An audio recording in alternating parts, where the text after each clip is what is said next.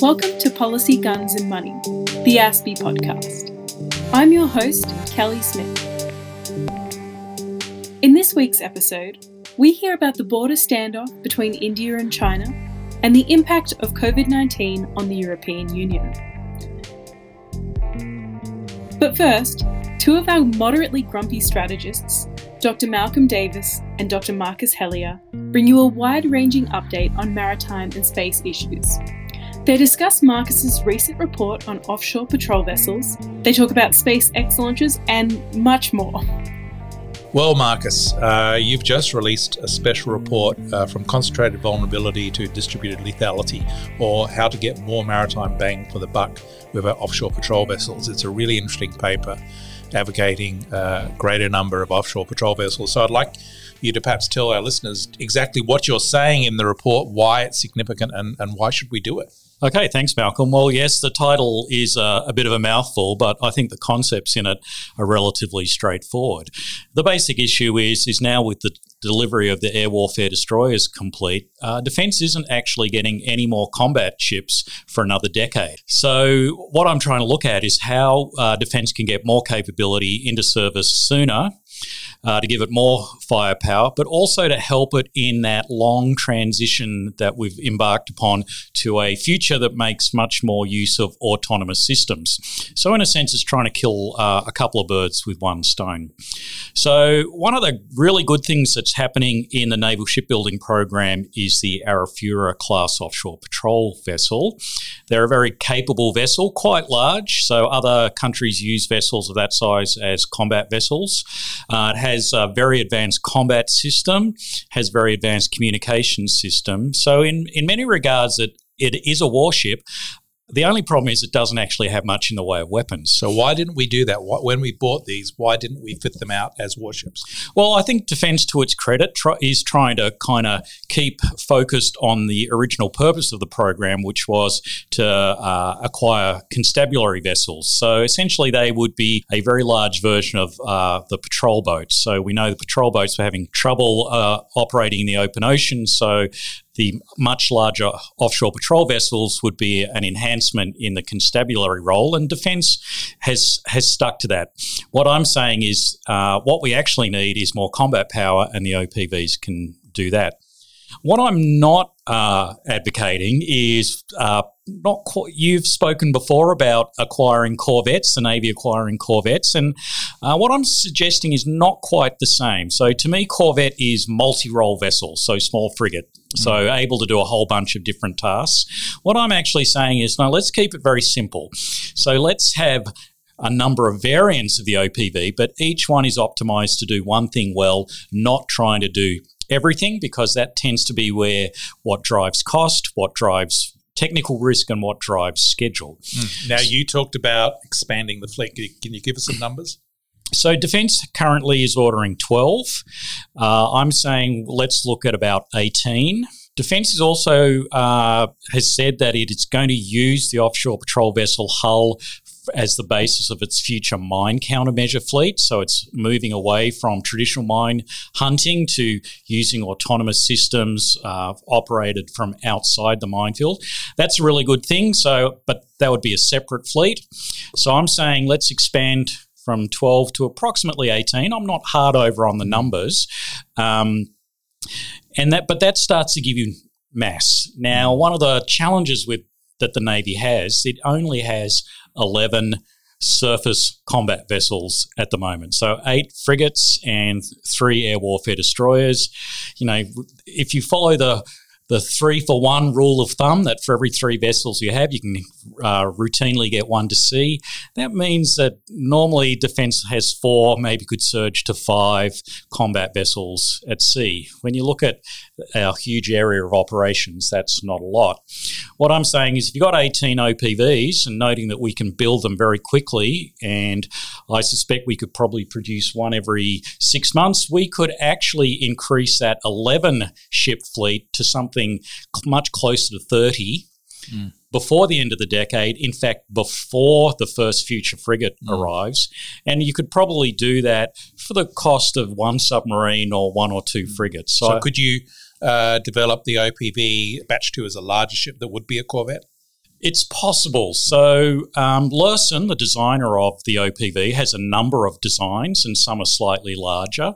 One would imagine that they're basically just variations on the same vessel, so it would not be a massive design change to do a larger vessel. So potentially down the track you could do that. But what I'm saying is, okay, so let's do let's say an anti-submarine warfare variant. So put on a towed array sonar, maybe some unmanned systems that are optimized for ASW, and that is there to simply do ASW. Now, the unmanned systems is really critical.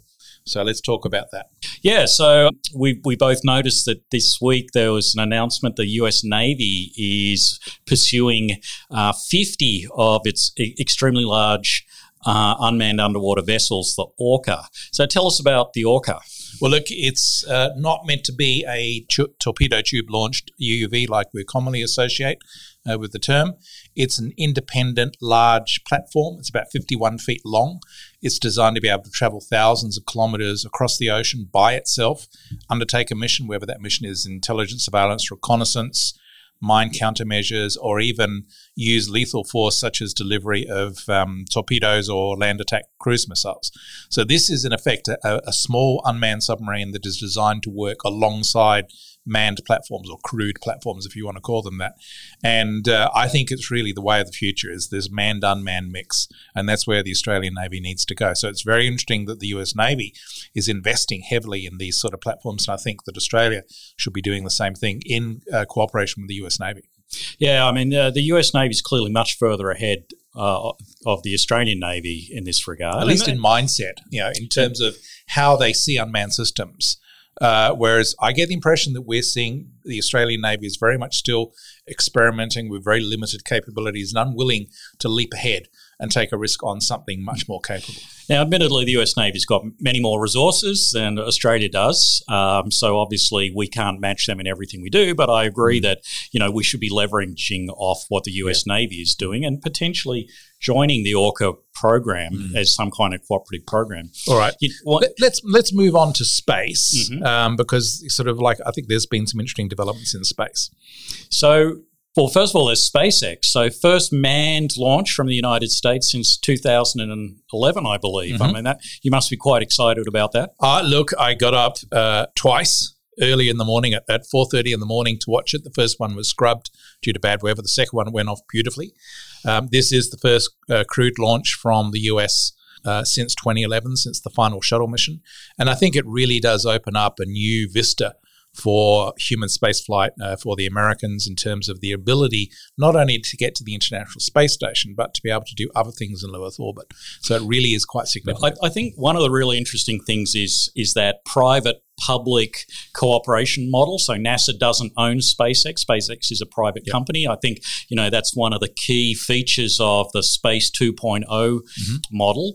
And I think we're starting to see signs of that here in Australia. So DST, the Defence Science and Technology Organisation, put out its new strategic plan this week. There's a lot of space in there, but one of the themes there seems to be cooperating with the private sector and with academia. They're not trying to do everything in-house. So is that the model for us down the future? I think it is, and you're having an increasingly active commercial space sector in Australia. If you want to talk about space launch, for example, Gilmore Space Technology on the Gold Coast, Black Sky Aerospace, also in Queensland, Hypersonics in Queensland, all developing space launch capabilities, with Gilmore probably in the lead. And Gilmore's just signed an agreement with the Department of Defence towards developing a 3-stage launch vehicle to put small satellites in orbit. So when we talk about the DST plan, they talk about resilient advanced satellites, smart satellites. That Gilmore launcher, the Eris-3, is perfect for launching those small satellites into Earth orbit. So you are starting to see that public-private partnership in space emerge here as well. And just on the sort of space and undersea area, I read a very interesting report out of ANU this week by some Australian scientists who looked at the possibility of the seas becoming transparent, potentially to space-based technologies. And they, in their view, it's highly likely that by the 2050s, the seas will be transparent. So you will be able to essentially see submarines anywhere. Which is another good reason to invest in unmanned systems. You don't want to be putting a crew on a submarine in harm's way if they're going to be easily detected. I think that's exactly right. And I think we're sort of heading in the right direction in space to have those detection and surveillance technologies. But I think in terms of subsea platforms, we need to be moving away, not necessarily immediately, but slowly and surely, greater use of unmanned platforms. I think that's exactly right. Thank you, Marcus. Thank you, Malcolm. Next, ASPI researcher and India expert Akriti Bhagwat speaks to Nathan Rusa, researcher with ASPI's International Cyber Policy Centre. They discuss the recent border standoff between China and India, known as the Line of Actual Control, and they touch on Nathan's satellite imagery analysis that looks at recent developments in the area. So, India and China have been engaged in yet another standoff along their line of actual control since the beginning of May.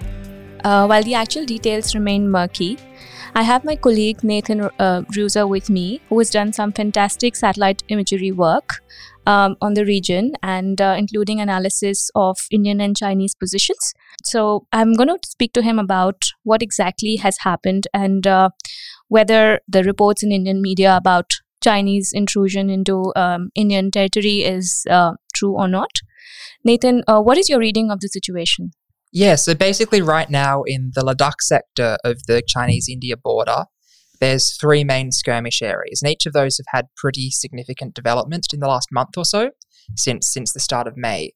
So we've looked at recent satellite imagery from the last couple of weeks of May, and we can see that there has been an increase in positions on both sides, almost to the line of control. So in one particular valley, so I think it's the Galwan Valley, there is a very small Chinese position which is essentially right on the line of control. And that's, I think, where a lot of these tensions are coming from. But that being said, there doesn't seem to be any permanent positions of either forces beyond the line that separates them and that has separated them for years. So I think a lot of the claims of thousands of soldiers being in Indian territory aren't based on, I guess, an honest reading of the line of actual control, but based on Indian claims that have not stood on the ground for many decades now. Right. But yeah, there has definitely been a build-up from both sides along that line of actual control. And in a few cases, it looks like there is certain evidence that suggests that Chinese forces have been regularly crossing a few hundred meters into Indian territory, but there is certainly no permanent positions there. Sure. Just to get some context from you, what is the basis of how we see the line of actual control, if you could? Because I think that would be how we're sort of making this analysis. Isn't that right? Yes. So the line of actual control isn't something that's really detailed well in maps. And so when it's coming to a few hundred meters, it's tricky to get a perfect idea of where that lies. So I've been looking for the official Indian version of the line of actual control. And the best way that I've found that is by looking at the exact boundaries of nature reserves, which the whole Indian side of that border is a wildlife refuge. Sure. It's like officially gazetted as a wildlife refuge, and therefore the Ministry of Environment has detailed maps and geographic data showing the edge of those wildlife reserves. Right. And in most cases, I think it's assumed that is congruent with the claim of Indian territory. Right. And at least their version of the line of actual control as it exists on the ground. Right. So how would you explain the totally conflicting reports that we are seeing by one side, I mean, in the Indian media, which is, the debate has become really heated up, where one side is claiming that there are Chinese soldiers on Indian territory and the other side saying that's not true, and the Chinese soldiers are on the Chinese side of the LAC. So what do you think is going wrong there? So I think a lot of that comes down to one of the areas of tension is Pangong Tso. Mm-hmm. And that's sort of a border lake that's split down the middle between Indian and Chinese control. And in previous years, we have seen skirmishes along that border. So the way that the geography of that lake is sort of marked is in fingers. So sort of peninsulas running out into the lake of, I guess it's mostly just sort of the slithers of mountains. Right. And so there's about 8 fingers across that lake. Yep. Maybe a few more, actually. But generally, Indian and Chinese forces separate on finger 4. Right. But Chinese forces claim the line of actual control is actually at finger 2. Yep. While the Indian forces claim it's actually at finger 8. Right. So there's this sort of 6 peninsular section, which is a few kilometers long. Sure. which is part of that disputed understanding of the LAC. Right. And so Indian forces have long had a military base within that disputed territory, Sure. but Chinese forces haven't. Yeah. But in recent months, in the second half of May, China established a position, I think it's about 500 meters back from 500 or a couple of kilometers back from where that actual line that separates the forces are, but it is new Chinese positions in what India considers to be Indian territory. Sure. So I think that's where a lot of those figures are coming from. And when you hear 7,000, I suspect that's referring to that base, because that is there is differing interpretations of the LAC. But Sure. So you maintain that Chinese soldiers have developed posts closer to their line of the LAC or their perception of what is the line of actual control, and they've actually not entered into on the Indian side, right? Yeah. So previously Chinese forces have regularly patrolled up to that position. Yeah. And so it's nothing new that there's Chinese forces there, but what is new is the permanent position. And that's happened in a few different places where positions have been pushing closer to the line of actual control. Right. And would you like to comment on why this development has taken place, why so much activity has taken place from at least from China's perspective? So I think what started a lot of these tensions is a new road that was being built in early May. Another one of the hotspots is the Galwan Valley, which is where the Chinese forces now have a position right on the line of control. Right. But prior to that, I believe prior to that, Indian forces were establishing a position about 500 meters back. And that's a lot closer to the line than they had previously, which would have been several kilometers away. Yeah. And the fact that they were building a road to that position sort of suggests that it's meant to be a permanent position rather than just a couple of tents that stay until the winter and then get packed back up. Yeah. So I think China saw that as a change of the status quo on the ground, saw that as maybe not an intrusion into their territory, but an intrusion, a push several kilometers closer to the line than what had previously been occupied by India. Right. And so in response, they have done the same thing and set up large positions about a kilometer back from the line and one sort of small trip line position right on the line. Right. So Nathan, going back, I think you did some imagery work, satellite imagery work, looking at the Doklam standoff that took place in 2017. Would you like to sort of draw some comparisons between these two standoffs and whether they're similar in any way or whether there are differences? So Doklam is a bit of an interesting situation because it occurred in what is internationally recognized as neither India or China in Bhutanese territory. So I think there is a fair few differences there. And India had more of a, I guess, strategic reason to prevent China accessing that hilltop, which would let them monitor troop movements across India a lot better than they can. Right. But I think when we compare it to the Doklam situation, I think that's important to put that in context. Because right now, soldiers along that Bhutanese border are a lot closer to each other. So I think there's less than 100 meters between the furthest Indian position and the furthest Chinese position in the Doklam sector. Right. Which is a lot closer than they are anywhere in Ladakh. Yeah. So I think when you're sort of trying to get an idea of where these hostilities stand and how quickly it could escalate, there is sort of risk, but there is the status quo now in Doklam is one that seems a lot more serious and prone to accidental escalation than in Ladakh. Sure. Yeah, I think that's pretty insightful.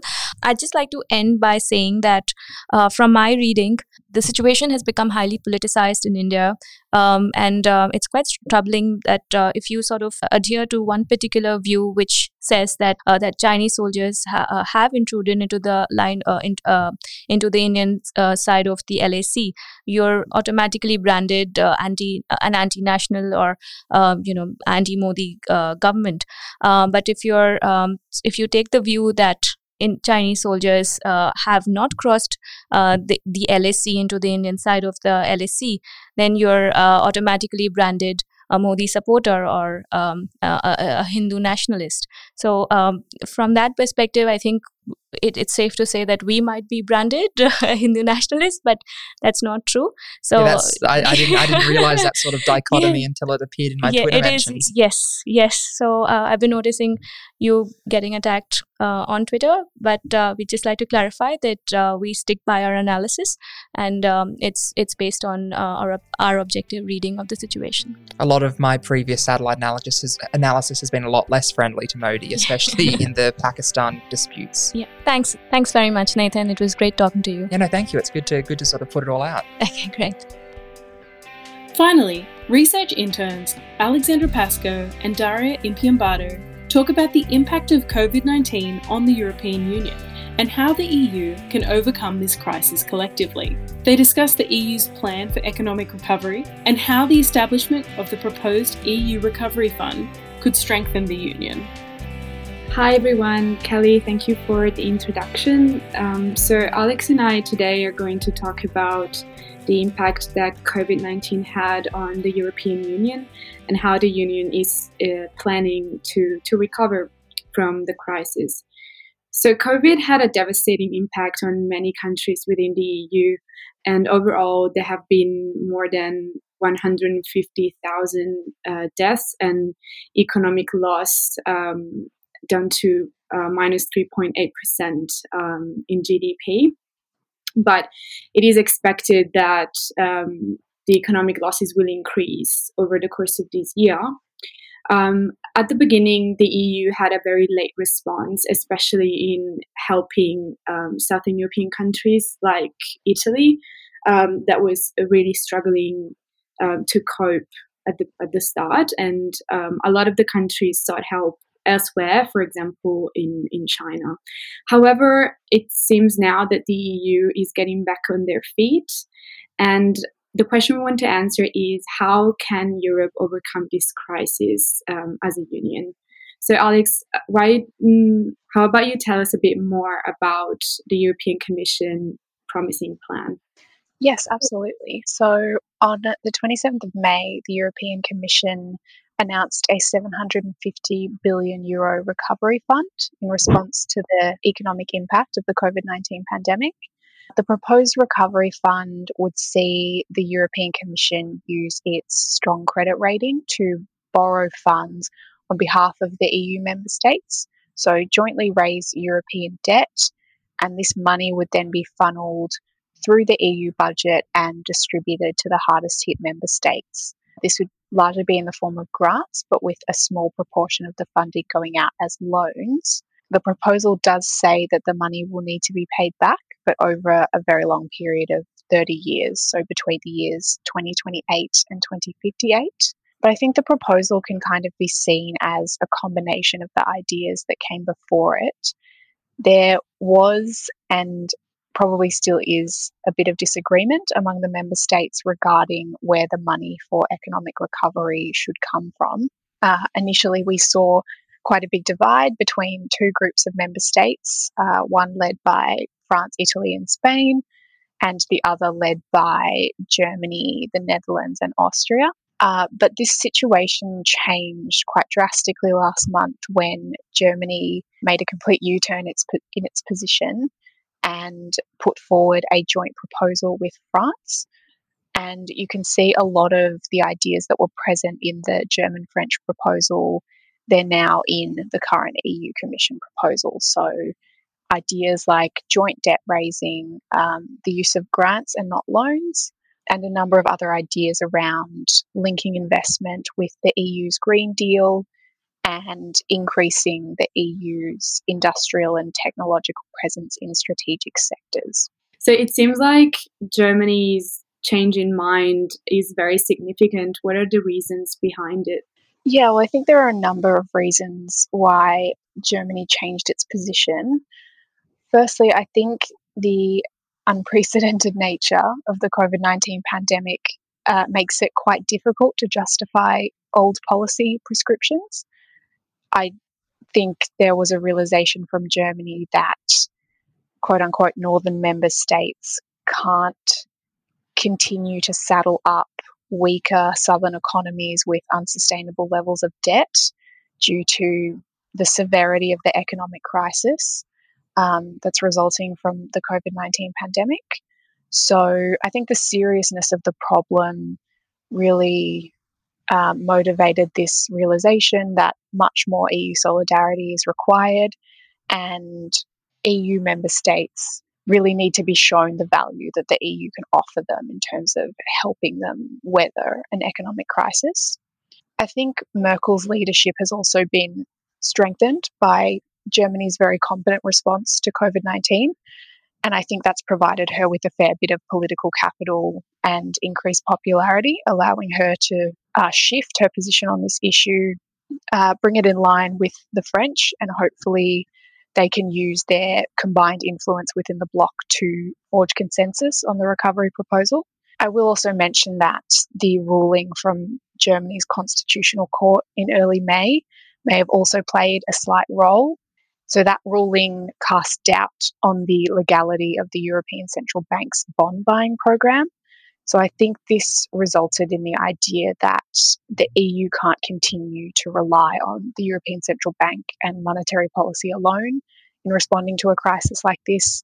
There also needs to be robust fiscal policy to promote economic recovery and stimulus. But this sort of turns my mind to what we can expect going forward and whether the EU will be able to forge the necessary consensus amongst the 27 member states. So I was wondering if you could tell us a bit more about where the opposition to this proposal is coming from. Yeah, sure. So as it often happens with decisions within the European Commission, it is really hard to reach a consensus. And this time, 4 countries have stepped up against the EC proposal.